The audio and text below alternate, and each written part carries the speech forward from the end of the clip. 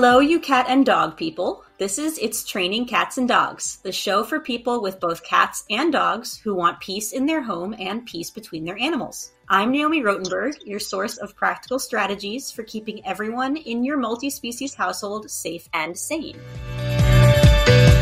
Today's episode is a dog and cat chat with Lara. Thank you so much for taking time to talk with me, and I'm excited to chat about your pets. Can you tell me a little bit about them and what we are working on? Yeah, absolutely. Thank you. So my pets are 2 dogs, Bowie and Luna, and 1 cat, Neptune. And Bowie is my older dog who's about 7 and about the end of last year started dealing with some arthritis. So it's made him a little more reactive, and he was kind of already my reactive, anxious kiddo. And so tell me about Neptune's relationship with both of the dogs before the arthritis set in. Yeah. So we've had Neptune probably about 1.5 years at this point, and she was a foster fail, and she had so many issues that she was a foster for like 3 or 4 months. So they have had the opportunity to get to know each other super slowly. Like they didn't even meet each other. They just smelled each other and knew they were there. And then very slow intros, even once we formally adopted her.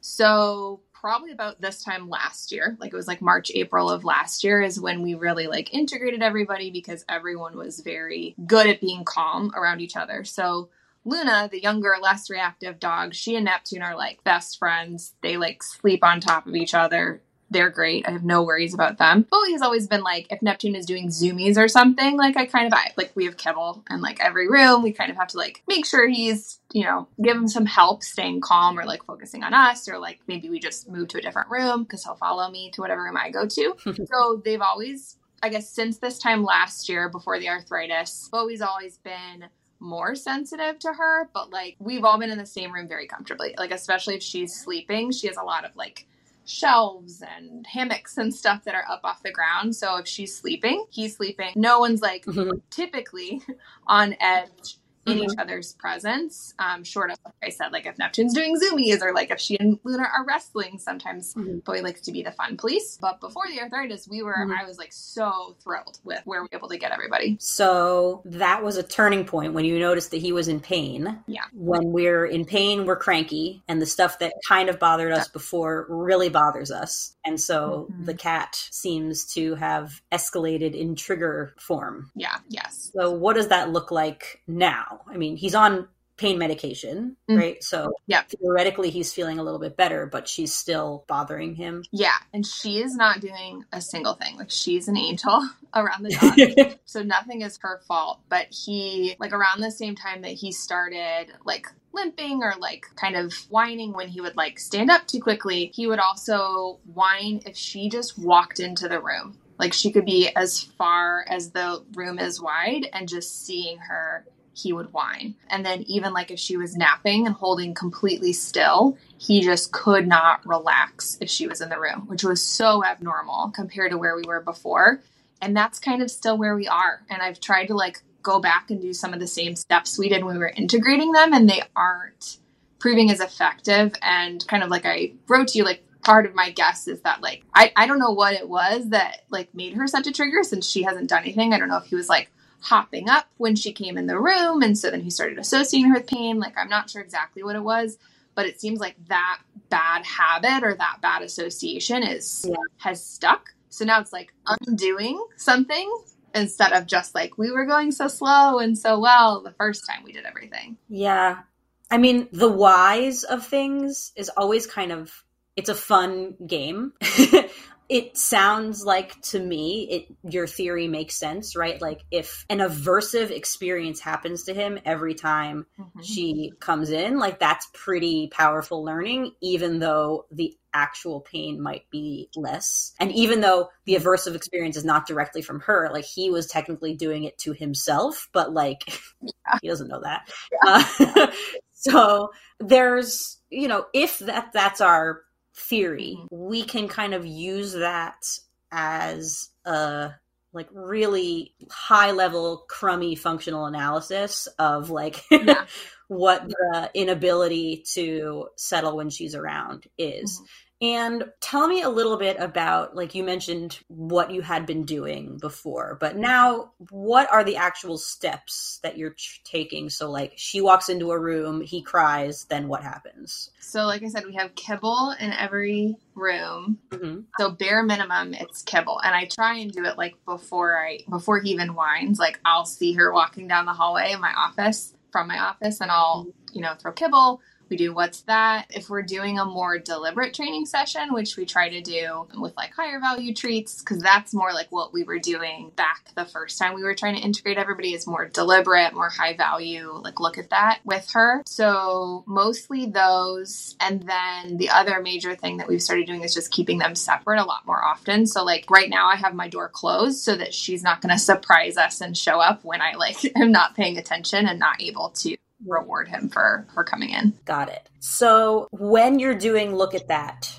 type stuff, is he standing or is he laying down? He usually is laying down. If I am not fast enough, like he will pop up. Like it has to be a pretty quick high rate of reinforcement to keep him down. So I can tell like it's not true calm, right? Like he's like constantly anticipating the next treat or else. Okay. So there's a couple of things that pop into my head off the cuff.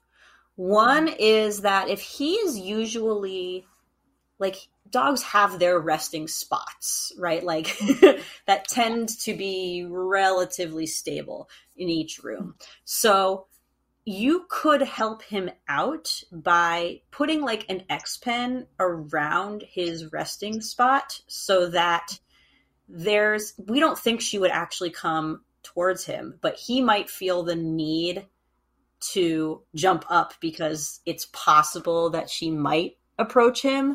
Mm-hmm. And so giving him that physical barrier might help. Okay. You also could then, if you really want him to be able to relax, and he's not really able to right now, you could use that as a visual barrier. You could put, you could be sitting next to him so he can still see you, but like the place where she would be showing up from the door, like you could have a blanket over it or something. Mm-hmm. So that's just something to play around with. Like that could freak him out more, but it could also do the opposite and really help him say, like, I've been on guard waiting for this cat to show up. Yeah. And if I don't see her, then it's not a big deal. And then that way she can have access to more space. Mm-hmm. The other thing that I would recommend is instead of trying to play look at that in these scenarios, like he's already over threshold. So look at that isn't an appropriate activity. Okay.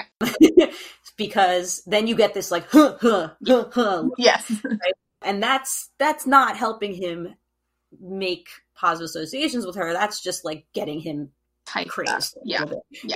So I would have a snuffle mat or something like near his resting spot. And so when she shows up, like you chuck like some stuff in there. Mm-hmm. So he's learning that he can turn away from her and get that high rate of reinforcement. Mm-hmm. Plus the snuffling aspect is calming. Yeah. So it's less of a frantic back and forth movement. And it's really like, I see the cat. I could stand up, but if I stand up, there's going to be stuff behind me. You could actually put the snuffle mat kind of like on the side. So like he doesn't have to get up if he doesn't want to, because getting up might be rough for him. I would also make sure, you're probably doing this, but like I have an arthritic dog and he likes to lay on the hard floor. And I'm like, dude, I have all of these like super cushy things for you. What gives? But you would try to make his resting area as cushy as possible. So it is more effort for him to get up. Yeah. You're trying to like set up the environment to make it that he will, if he was resting, he will remain resting. Mm-hmm.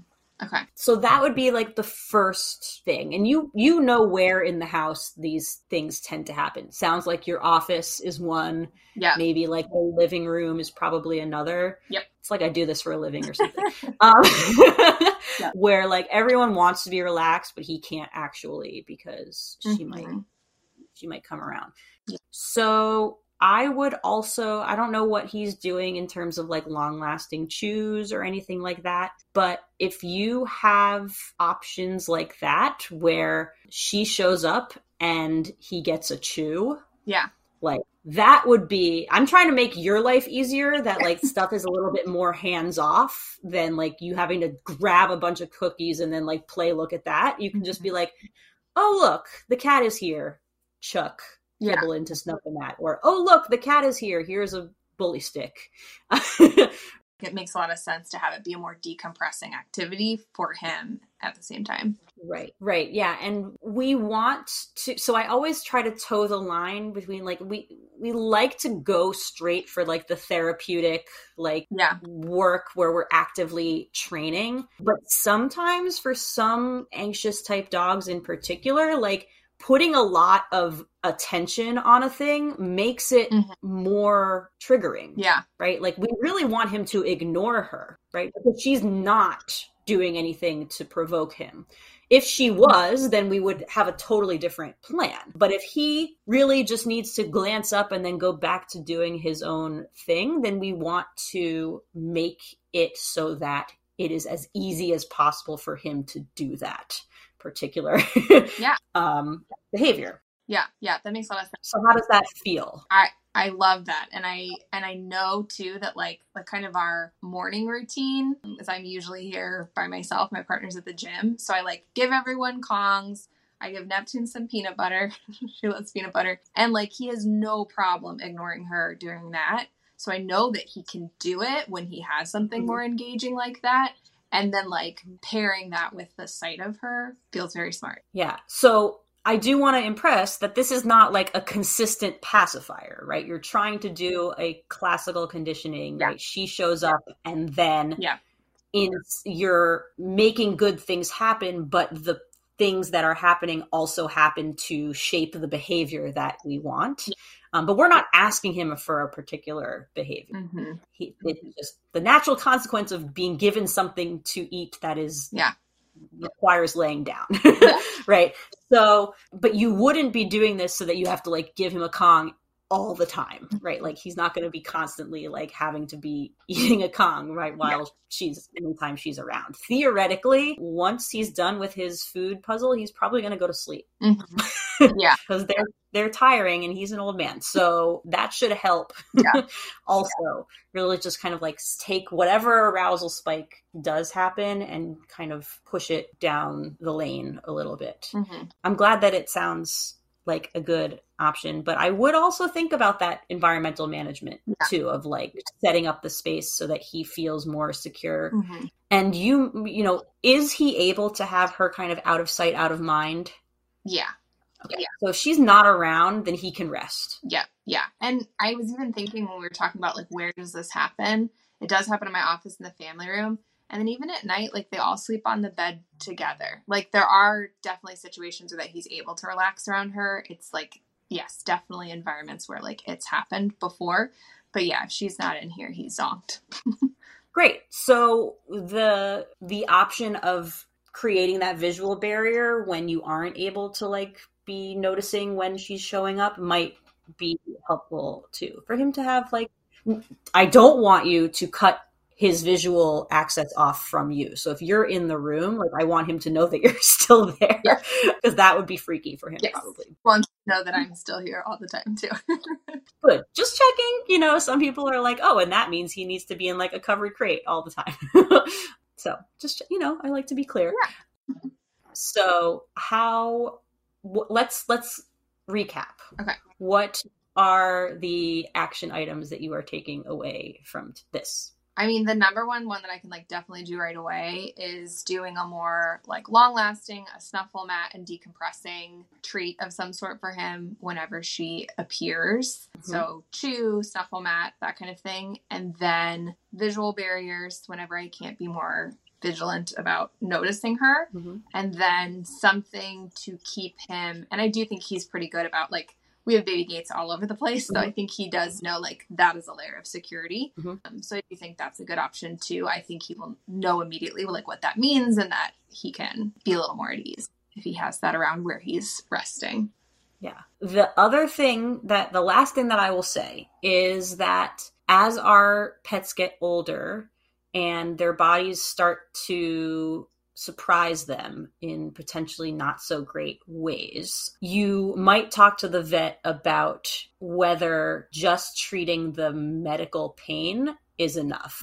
So it can be difficult for a being to realize that they don't have the abilities that they had before psychologically. So there is that aspect of cognitive stress as well that could be playing a slight role here. He's not super old yet, so like we are kind of like at the front end of things, but I would just keep that in mind, right? I'm not a vet, so I can't give you anything more than that, but I have in my experience had cases where the pain is managed, but it's never going to go completely away. And so, you know, he's not going to like feel like a totally young dog again. And there's, you know, something to be said for helping him out in other ways with that, in addition to like making his environment more comfortable.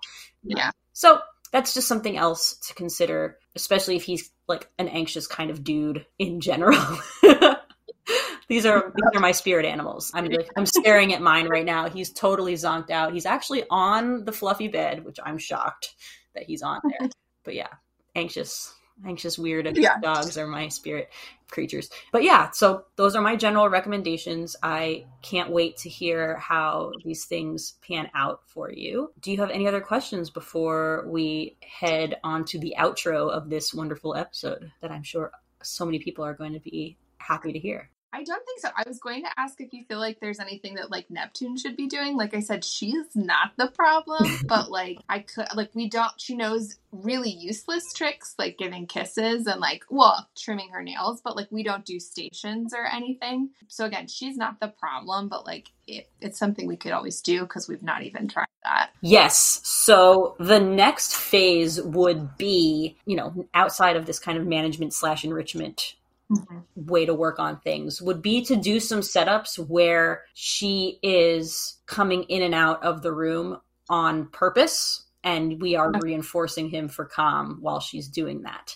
So that would look like something like Super Bowls, or just targeting a mat and then targeting another one, right? So you could start to work on those things with her just for S's and G's, but also for like an enrichment activity for her, so that you could pull that out when you feel like you might need to. You might not need to, right? Sometimes we just can stop at management and everything kind of resolves, but that would be my next step that my brain would go to. Yeah. Okay. Awesome. Cool. And any resources on teaching these things, I will link in the show notes, the Super Bowls thing that I was just talking about.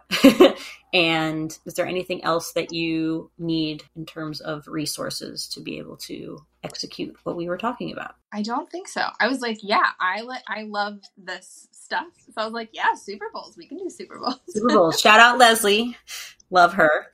Cool. So yeah, I can't wait to hear how things go, and I appreciate your time. And thanks to everyone here who is listening in the future.